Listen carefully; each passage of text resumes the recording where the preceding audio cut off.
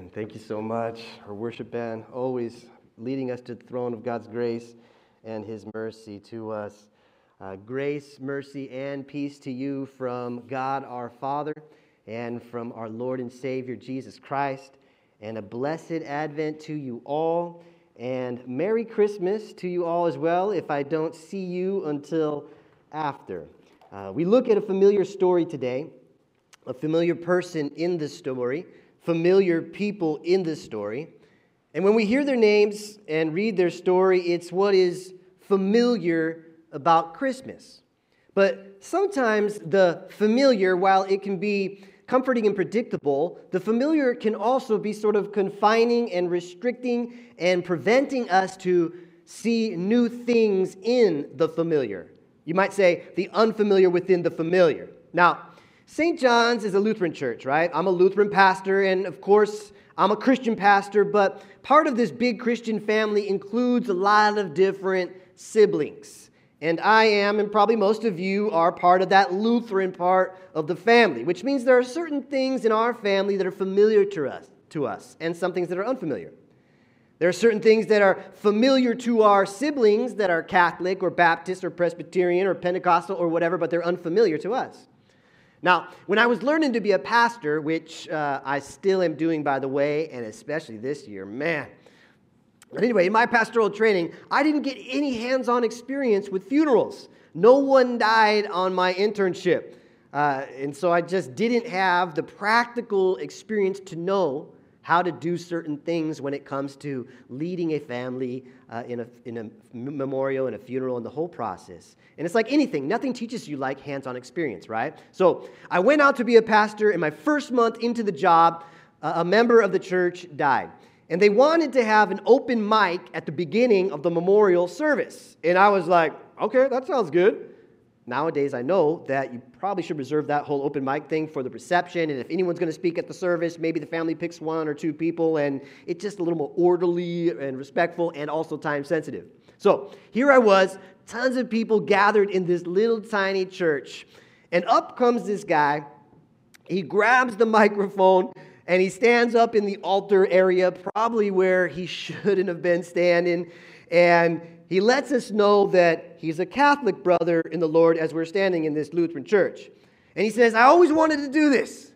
And he starts singing Ave Maria like he was Pavarotti or Beyonce or something, except he couldn't sing at all. He was way out of pitch. The tone and the key and the melody were so far off. It was pretty terrible. Inside, I'm going, oh man, okay, this is a Lutheran church. We're not familiar with Ave Maria. We don't really sing Ave Maria, all right? We're not Catholic. And I'm thinking the old Lutherans out there in the pews, they're going to report me back to the Holy City in St. Louis, and I will be defrocked. It was a good 1-month run in the pastorate. Maybe the Catholics will take me in. Now, I don't want to get into the whole praying to saints thing and all that, but I was probably a little too freaked out about this guy singing Ave Maria. I was so concerned that he was off key and then he was out of place for a Lutheran church, and how would I be viewed as a Lutheran pastor allowing this to happen? I was so concerned with all of this sort of stuff that I missed the significance of what he was doing and why he was doing it and how it related to this dear sainted woman whom we were mourning for, we were grieving for, who we were remembering, celebrating her faith in Jesus Christ. You see, because we Lutherans, we sort of tend to overlook Mary and her faith. We get nervous about venerating her, so we go off the deep end on the other side, and we hardly ever revere her or honor her like we would do any other saint in the Bible, a la St. John, right? You see, in many ways, this out-of-key Catholic brother at the funeral, as he was grabbing the mic singing Ave Maria, he was giving high praise to the dearly departed woman, the matriarch that we were saying goodbye to. He was saying that her faith was like the faith of Mary, humbling and trusting of God. Which brings me back to that whole familiar Christmas, familiar story theme we've been working through this Advent. You see, I did an unfamiliar thing this past summer. In fact, I remember sitting out in my backyard, and I remember the date. It was actually August 1st. And I was outside reading my Bible, doing a devotion, reading the Christmas story. And maybe it was because I was reading this familiar story at an unfamiliar time that I saw something unfamiliar to me. I read through all of Luke chapter 1, and then later chapter 2, which we're going to read on Christmas Eve. You got to come to our services online or on campus. But in Luke chapter 1, where our text comes from today, I noticed something that wasn't familiar about this story. It was unfamiliar to me. The people were familiar: Herod, Zechariah and his wife Elizabeth, John the Baptist, the angel Gabriel, the Holy Spirit, and of course Mary, the Virgin Mary, and the announcement of the birth of Jesus, which we read in our text today. All familiar characters in the familiar story of Christmas, all leading up to Luke chapter 2. But in those 80 verses of Luke chapter 1, and I encourage you to read it today or this week, do it. It won't take you that long. As I was reading, I started playing the comparison game. Now, normally the comparison game is when we compare ourselves to others, right? Usually we look at other people's lives and we see what they have or what they've accomplished or how other people view them, and we wish we could be more like them, or we wish we could have what they have. And social media these days, right, makes it even worse. Because we never post a bad day or an argument or when we just feel down and out. We only post the good stuff. Trust me, people don't have it that put together, yours truly included, all right? But I got to admit, I was playing the comparison game as I was reading Luke chapter 1 this summer. But I think it was good that I was playing it. I was comparing two people in the story, and then I was comparing myself to those two people in the story. And I saw some unfamiliar things in this familiar story. So our gospel reading that we just read a moment ago, it's the announcement of the birth of Jesus, right? It's huge. But right before that in Luke chapter 1, there's another birth announcement, announcing the birth of John the Baptist. Now, if we play the comparison game, we'll start to see some similarities and differences in those birth announcements. But they have an introduction of like persons, place, and time. Then they have an angel showing up. Then a birth announcement is made, and then there's a reaction to that announcement. Now, the first story shows the angel Gabriel showing up to Zechariah and making an announcement about an unlikely birth. The second story, the angel shows up to Mary and makes an announcement to Mary about an unprecedented, miraculous virgin birth. It's interesting because the first story, you're introduced to what appears to be someone quite important time in the midst of important circumstances, okay? Luke chapter 1, verse 5, it says this: in the time of Herod, a priest named Zechariah, his wife Elizabeth, a descendant of Aaron. All right, so you got a priest here, not just some ordinary guy. Zechariah, he's a religious leader. His wife is of priestly stock. Not only that, verse 6 says, both of them were righteous in the sight of God, observing all the Lord's commands and decrees blamelessly. And then on top of that, since Zechariah is a priest, 2 times a year he would go up to the holy temple. He would serve for a week, 2 weeks throughout the year. And on this one particular week, he is chosen by lot to go into the temple to burn incense. I mean, if you got to be chosen for that, it means it was just like a gift. It wasn't normal. It didn't happen. It only happened maybe one time in your life, if ever. So Zechariah is performing the greatest ministry of his priestly career, lighting the incense. And at that very special moment, God makes an announcement to him through the angel to this pious priest, announcement to him and his family and for the nation of Israel. The angel Gabriel speaks to him and he says, "Do not be afraid, Zechariah. Your wife Elizabeth will bear you a son. He will be a joy and delight to you, and many will rejoice because of his birth, for he will be great in the sight of the Lord. He will bring back many to the Lord. He will go on before the Lord." Wow. That was a huge word. First, his wife, who couldn't have kids, is going to have a son. And this son is going to do great and mighty works for the Lord, preparing the way for the Lord. I mean, this is huge. It's humbling. It's awesome. It's everything that Zechariah could dream of and want. Zechariah, the priest, the religious leader. And his response is quite shocking. Zechariah asked the angel, "How can I be sure of this? I'm an old man. My wife is well along in years." This is Zechariah. a priest. He knows the scriptures. He knows how many times God has orchestrated unlikely births throughout history. And here, an angel speaks to him. And he's like, how can I be sure of this? Which is when, for me, the comparison game started to hit home, going in my direction. I was like, I'm a religious leader. I know the scriptures pretty well. I've been selected to be part of some pretty awesome and humbling ministries. Now, I haven't had the angel Gabriel appear to me in a dream, but I do have the word of God written down in his promises, which I read every day. And I remember writing in the column of my Bible this past summer, right next to where Zechariah says, how can I be sure of this? I wrote, I have this problem too. How can I be sure of this?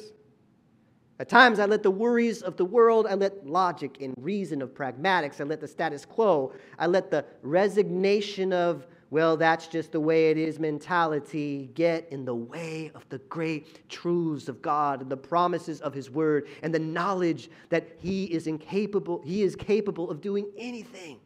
Nothing is impossible with God. And how many times I'm tempted to say, how can I be sure of this? You may have struggled that way too.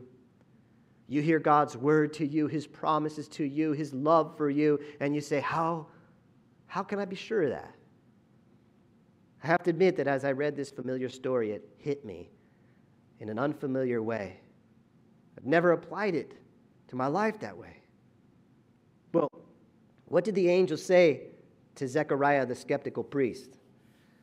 Verse 19, the angel said to him, I am Gabriel. I stand in the presence of God, and I have been sent to speak to you and to tell you the good news. And now you will be silent and not able to speak until the day this happens, because you did not believe my words which will come true at their appointed time. Ouch! Zechariah, the priest, is given a big old piece of humble pie. When you compare his reaction to the angel to Mary's reaction to the angel, you see something quite different. Mary, she's not a priest. She doesn't serve in the temple. She wasn't chosen to offer up the incense to the Lord. She's not a religious leader. In fact, the only thing that Luke tells us about her is that she's engaged, and twice mentions that she's a virgin, which means she's very young.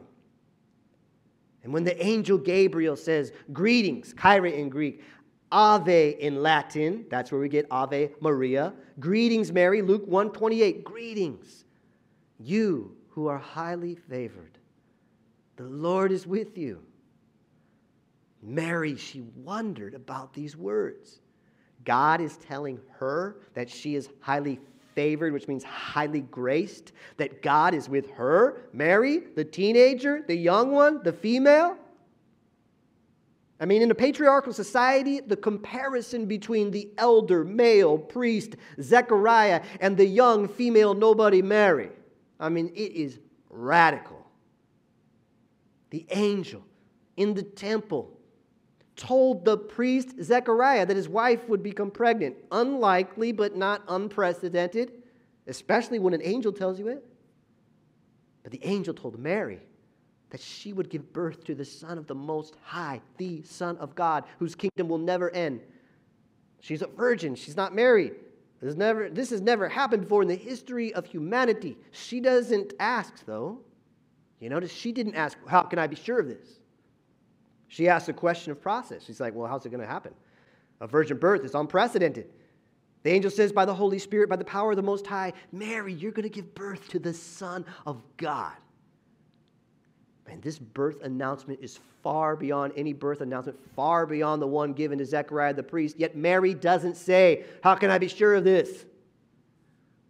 In humble faith, in an abundance of trust, the young nobody virgin girl believes, trusts, and she doesn't try to fit God into her mind, into her rationale, into her story, into her narrative, into her experience, into her story. But she submits herself to him. I am the Lord's servant, Mary answered. May your word to me be fulfilled. Wow. Amazing. I got to admit, I was playing the comparison game. I want to be like Mary. I want to have that kind of faith. I want to have that sort of trust. It made me want to grab the mic and sing like Pavarotti, Ave Maria. And ever since I read that this past summer, I noticed that difference. I've been reminded of the fact that sometimes the greatest faith, the greatest wisdom is found in the marginalized nobodies on the outskirts of society. Sometimes the greatest faith and wisdom is found in the voices and the personalities that are not the largest, are not the loudest, that don't have the most religious pedigree. Sometimes the greatest faith and wisdom is found in the quiet, faithful, humble voices like Mary. Now, I'm not trying to put Zechariah down here or throw him under the bus because I act like him way too much. And actually, if you keep reading Luke chapter 1, you realize that there's hope for skeptic pastors like me and Zechariah. Because after Mary sings her magnificent Magnificat, and man, is it magnificent. After that, Zechariah's voice is opened again. He gets on board with what God is doing. It just took him a little longer and it was way more painful for him. But his voice is opened and he sings his song of faith too. And it was in that moment, and it's in that moment, that we see that this whole story, this whole familiar story, it's not about Zechariah's faith, and it's not about Mary's faith either. It's about God's faithfulness to them both. And that in God's great love for us, both skeptic pastors and marginalized nobodies, all of us become somebody in Jesus. That's why he was born. God's faithfulness required it. Born for all humanity, born to die for Zechariah, for Mary, for you, for me, and for my Catholic brother who got up at that memorial and sang off key to honor his dear friend in Christ. And he sang Ave Maria, greetings Mary, Mary, full of grace, the Lord is with thee. Blessed art thou among women, and blessed is the fruit of thy womb, Jesus. Just like Mary, you are full of grace. Blessed are you. The Lord is with thee. Blessed is the Lord Jesus. Amen.